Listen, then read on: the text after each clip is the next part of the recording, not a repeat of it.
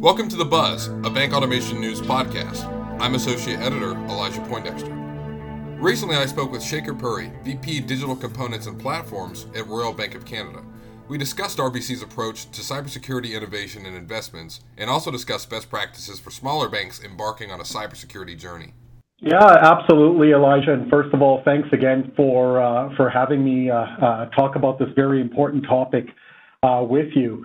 So, maybe just a step back, as you can imagine, being one of Canada's and, frankly, even North America's leading financial institutions, trust and security are something that are absolutely paramount and foundational to us. Clients, as you know, they trust us with some of their most sensitive and personal information. And protecting clients and protecting their information is mission critical for us.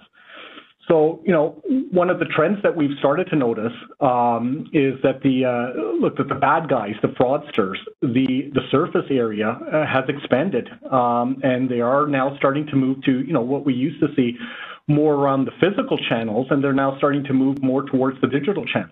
And, those are new threat vectors, and like I said, a new playground for the bad guys to be playing in as more and more clients and more transactions are moving to digital channels like online banking and mobile as well. So, from an RBC perspective, we've taken a very deliberate approach to investing very heavily in various different technologies, controls and monitoring mechanisms around the digital space. But basically, Elijah, it's to ensure that clients continue to be enabled and have access to these various different digital products and services and ways to interact with the bank, but still providing them, top of the food chain security, privacy, and fraud mitigation measures as well. And that's where, Elijah, you would have seen some of the new products and services that we've either released or enhanced over the last little while. We've, as you may know, released a PIN on mobile feature very recently. We have two-step authentication, what we call multi-factor authentication. As well, we've also been a leader when it comes to digital identity. So all of these pieces, Elijah, speak to what you've asked, which is, enabling clients to do more, delivering, world-class digital experiences, but all while making sure that trust and security are paramount for underpinning all of these. Fraudsters are a lot of things, but I think we can all agree that fraudsters are not stupid, right? They're extremely, shifty and quick to adapt and address any and pretty much all cybersecurity measures that banks, fintechs, and the clients and customers themselves, whether commercial or retail, can kind of put out there, right? And so obviously a best practice there is just doing due diligence, but from the bank angle, right, maybe talk about RBC's approach and then maybe a best practice for other banks when it comes to being nimble, right, and sort of addressing the constantly shifting and always quick to find a new chink in the armor, so to speak, of fraudsters in the digital age. Well, you said it really well, Elijah, and I love the way you framed this. Look, the fraudsters are smart, the bad guys are smart, and they're always on the cutting edge. And the nimble and agile approach is correct. So structurally, what we've done at RBC, which may or may not be unique, but it works really well for us, is we partner extremely tight and closely with our global cyber service teams, our fraud teams, our various different digital channel teams, and our lines of businesses. So we come at this across multiple teams and how we collaborate and really make sure that we are looking at things from not only a perimeter perspective, so what's going on in the macro environment in regards to new threats and ways to detect them as well, but then what we're also doing is shoring up a lot of our core properties, whether that's our front door from a sign-in perspective, and then a lot of the monitoring that happens once you're in our container and once you're transacting as well, and looking for some of those anomalies or those behaviors that could be great indicators that this is a fraudster or someone that's impersonating our client. So really, Elijah, it's a multi-pronged approach and really leveraging a full court press across our various different teams to really collaborate and making sure that we're on the cutting edge of detecting new risks and new threats as well. And that's one of the reasons why we've continued to be, first for a lot of these different rollouts of capabilities, whether, even if it's our card lock feature as well, a lot of the AI capabilities that we've invested in with our fraud monitoring as well. This is, Elijah, an investment in perpetuity. This is millions of dollars every single year that we're putting in and investing in these various different technologies. Some of them are proprietary, and some of them we're going out to the marketplace, and we're looking at the best vendor solutions and the best supplier solutions. So again, full court press on what we're bringing into our environment to protect our clients. One of the big talking points in the fintech and digital banking environment, right, is build versus buy, and it's not even really that interesting of a discussion because the answer is it depends. On the cybersecurity and the risk front, it's less build versus buy and more partner or program, right? So are you going to partner with somebody in the fintech or the digital cybersecurity ecosystem, right, for a solution, or are you going to maybe, again, like you say, proprietary? It's more internal. Your response to that again would be probably it depends on the situation for the bank, right? Yeah, absolutely, Elijah. It depends on what the situation is, and how sometimes how scalable solutions are. If there's something that's a very unique and niche specialization that's being offered, and how do some of these solutions integrate with our existing stack as well. So when we look at solutions, it's not only looking at them in absolute terms, but also looking at them in relative terms in regards to interacting with our existing platform as well. So I think you hit the nail on the head. This isn't a philosophy where no, we're always going to build, or no, we're always going to be looking out and buying, but it's really looking at what's the problem that we're looking to solve and what makes the most amount of sense in regards to bringing out the very best version of any particular solution. I mean, Elijah, my team takes a lot of time, and part of our role is really scanning the marketplace. Looking at a lot of the innovators in the technology space, looking at some of the cutting edge suppliers and the fintechs and the innovators and what they're doing in this space. And a good part of our job is meeting with a lot of these technology companies as well, and assessing some of their solutions and working through some of these problems collectively. Elijah, we have a lot of strengths and a lot of things that we're proud of, but we also have a lot of humility to know that, look, there could be other companies that could be doing great things, and why wouldn't we collaborate? Be crazy for us not to. How often does RBC take stock, if you will, the sort of cybersecurity and risk capabilities on offer, right? So is it a biannual, annual? Is it monthly, daily, weekly, or is it some combination of those when it comes to sort of analyzing the existing cybersecurity and risk and trust stack? Walk me through what that looks like from RBC's perspective. I would say, Elijah, the simple answer is it's an always on, right? So we are constantly monitoring the environment. We're constantly monitoring for new threats. We're on the dark web. We're looking at all of these different occurrences and bringing them in, and we have various different exercises that we go through, and they do have various different frequencies attributed to them. Some of them, like I said, are monitoring. Some of them could be weekly. Some of them could be a little bit less frequent, and they could be broader tabletop type risk exercises that we conduct as well.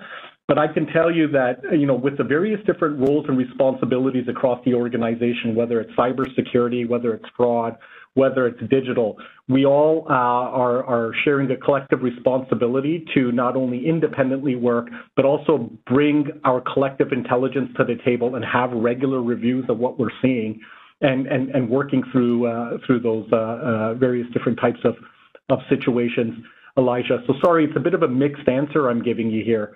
But it really is an always on for us. It's mission critical, Elijah. And one of the things that's been ingrained in our DNA is that this is everyone's responsibility. So it truly is. But we do have defined roles and mandates associated with them. But collaboration, I think, is really the key here. Absolutely, and that kind of brings me to my next point, right? Is what role does automation play when it comes to these trust, risk, cybersecurity? What role does automation play from RBC's perspective? Yeah, so there is automation throughout our various different processes as well, Elijah. We do use a lot of automation and AI in our fraud control environment as well. We use it a lot in our monitoring environment as well. We tend to use a lot of automation when we have known patterns and aligning that automation against known patterns. But to also augment automation, we do have various other mechanisms to detect new patterns, new attack vectors, and such as well. So it is a little bit of a combination, but we do automate and try to index a little bit more on the known threat vectors. Yeah, and when it comes to automation, obviously there's always a bit of a battle on the bank end. What does automation look like? What's under automated? What does over automation look like? So obviously, would you say at RBC the human plays an equally important role in these automated environments when it comes to cybersecurity, right? Oh yeah, absolutely. And again, you have to have that built in, Elijah. You have to have the human factor into it. You have to have the automation, and they have to be working together as well, because you still need to be checking on these systems to ensure that they are performing the way that they are, and you are having a little bit of that independent testing as well to validate some of those results and ensure that you are feeding the right types of data elements into that automation process. So the humans have to work very, very closely with any of these automated processes that we have in place. What are some of the pain points that you encountered, if you could speak about that, when it comes to sort of implementing and deploying these hyper digital, hyper automated cybersecurity sort of efforts and integrations? What were some of the pain points there, and how did you kind of overcome those hurdles?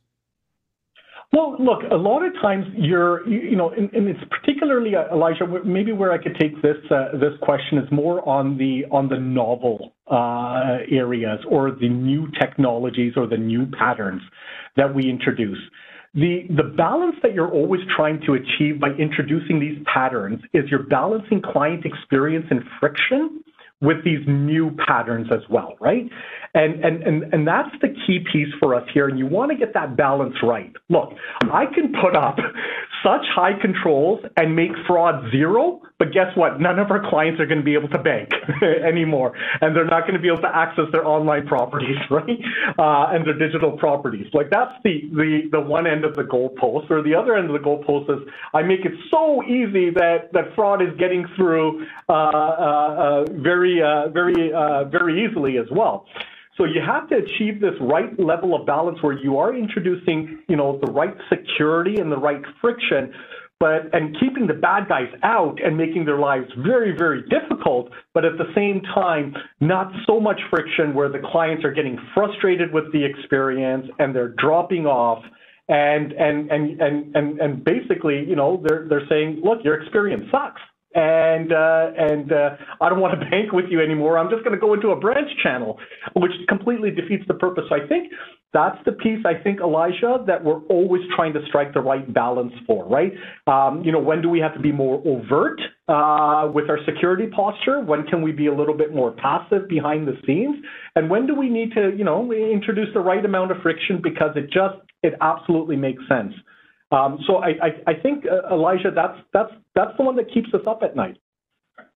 Let's say a bank is embarking on a digital journey, and it's a bit of a cliched sort of phrase, but it still rings true. It's still only been about a little over 2 years since the COVID-19 pandemic obviously changed the entire landscape of financial services. Let's say a community bank is embarking on their digital journey. Let's say they get the core provider, they get the payments in place, they have the infrastructure in place. Now they come to cybersecurity and trust and risk and AML, all that good stuff. What are some best practices there? Where should they be looking to kind of start with? What should they be keeping a close eye on? How can they best embark on that sort of digital trust and risk and the cybersecurity portion? Where should they start? Yeah, well, look, I would like to see a financial institution that's starting off actually make sure that cyber and security are actually built up a lot higher in the process, right? Like part of this really should be, they should be at the table as you're designing your product, as you're designing your experience, as you're designing your flow. They should not be an afterthought, and that's some of the issues that we sometimes see with some of the institutions is they get so busy in designing, it'll be this onboarding experience, and this will be the product offering, and getting really focused on how clients are clicking through the different screens and what they need to look like, and then they're like, oh yeah, now let's bring in our security folks and make sure things are cinched up. And I think that's where you're already behind. I think what you need to have, and this works really well with us, is we actually have our fraud and our security partners when we're actually at solution architecture and we're designing out what these products and solutions and experiences look like, so that way we're not trying to retrofit and fix things that are wrong, but we actually have security built right into the design, right into the pattern, right into the flow. And that's been really one of our differentiators when we started to really double down on our digital experiences, recognizing that, look, our security teams and our fraud teams need to be there with us on day one when we're designing out these experiences and ensuring that we get it right away. So that's probably, Elijah, one of the things I would highly recommend. The other piece is, look, when you break out security, you have to really break it out as, and I mentioned this earlier, Elijah, is you have to look at things on the perimeter, right? What's going on in the macro environment, making sure that you have the right detection and defenses before it even hits our front door. And then when it hits our front door, what are your security and controls on that front door?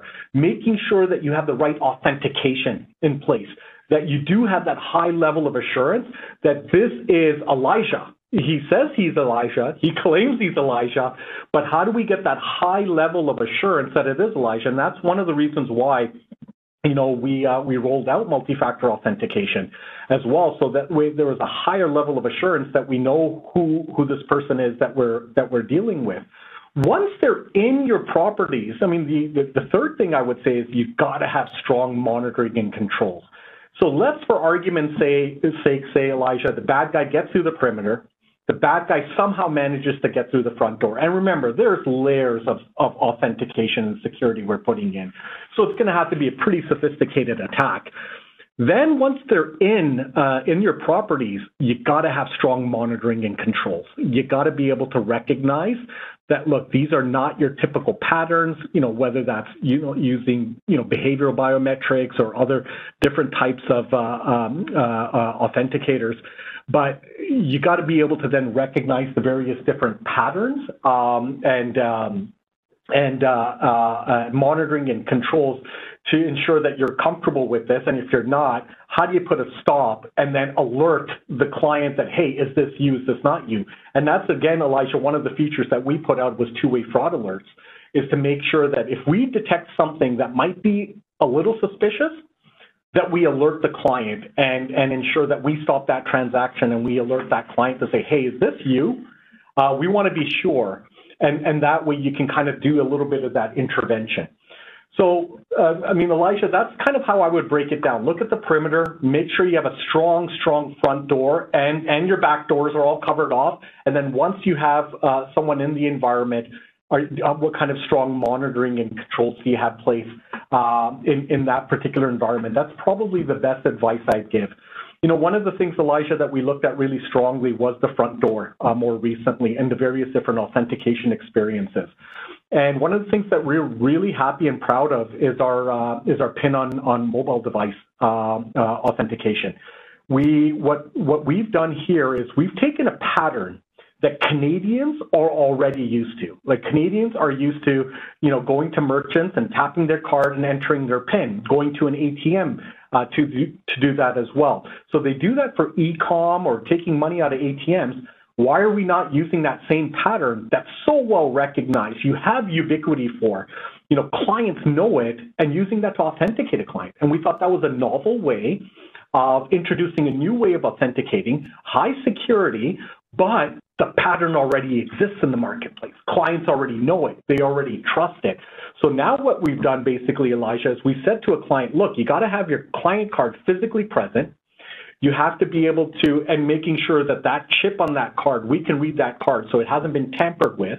You tap it on a device where we know you, and you're entering a PIN. So you think about it, that's layers of security and authentication that's built into that simple tap and PIN to provide us that high level of assurance that this client is who they say they are. And those are the types of patterns, Elijah, that we're always looking out for.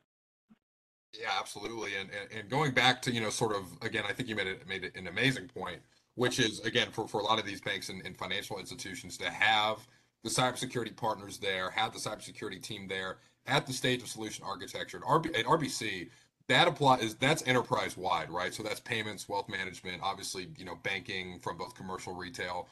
From RBC's side, when it comes to, driving that solution architecture and having the cybersecurity sort of partners and team there, that's really enterprise wide, you'd say? Yeah, that's ingrained in our DNA, Elijah, and that's something that we're really proud of as well. I mean, these are our functional partners. We see the value that they bring to the table, and it really is our secret sauce. It's ingrained in our DNA, is how well we partner with them. Yeah, absolutely.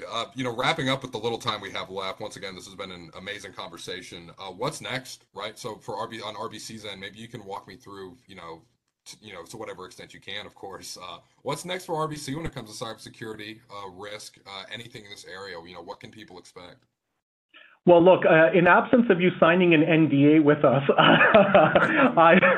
I'll try to share what I can. But look, one of the things that we're really zeroed in and focused in on, Elijah, and I'm glad you asked that question, is around data sharing as well, and moving traffic away. Look, let me again step back on this one. We value the fact that clients want to use RBC for their primary banking relationship. But what we also acknowledge is that clients want to use third-party fintech applications, whether that's for money management, whether that's for budgeting, that's for insights as well. They want to use these applications. They really like using these fintech apps as well. But what we want to do is, if clients do want to use these fintech apps and they want to share their financial banking data with these third parties, Elijah, we want to ensure that clients are able to do it in a safe and a secure manner, in a manner where their privacy is also protected as well. And frankly, Elijah, where clients don't need to give up their login credentials, their passwords as well. And that is traditionally what the methodology has been vis-a-vis screen scraping. What our focus right now is to move the screen scraping traffic away, to move this traffic away from screen scraping and move it on to an OAuth, OIDC API-based methodology, where clients no longer need to share their login credentials with third parties, and they have full access and control over which data elements are being shared and what they're being used for. So what we're trying to tackle is trust, security, and privacy, and that's really our focus. It's top of mind for us, and you would have seen, Elijah, us make some real strong momentum over the last couple of weeks with us, announcing that we've signed data access agreements with two of the largest data networks in North America, namely Plaid and Yodlee. And really what those agreements are saying is we're going to start to move that traffic away from screen scraping to using this consent-based API solution. You've been listening to The Buzz, a Bank Automation News podcast. Thank you for your time, and be sure to visit us at bankautomationnews.com for more automation news. You can also follow us on Twitter and LinkedIn. Please don't hesitate to rate this podcast on your podcast platform of choice. Thank you.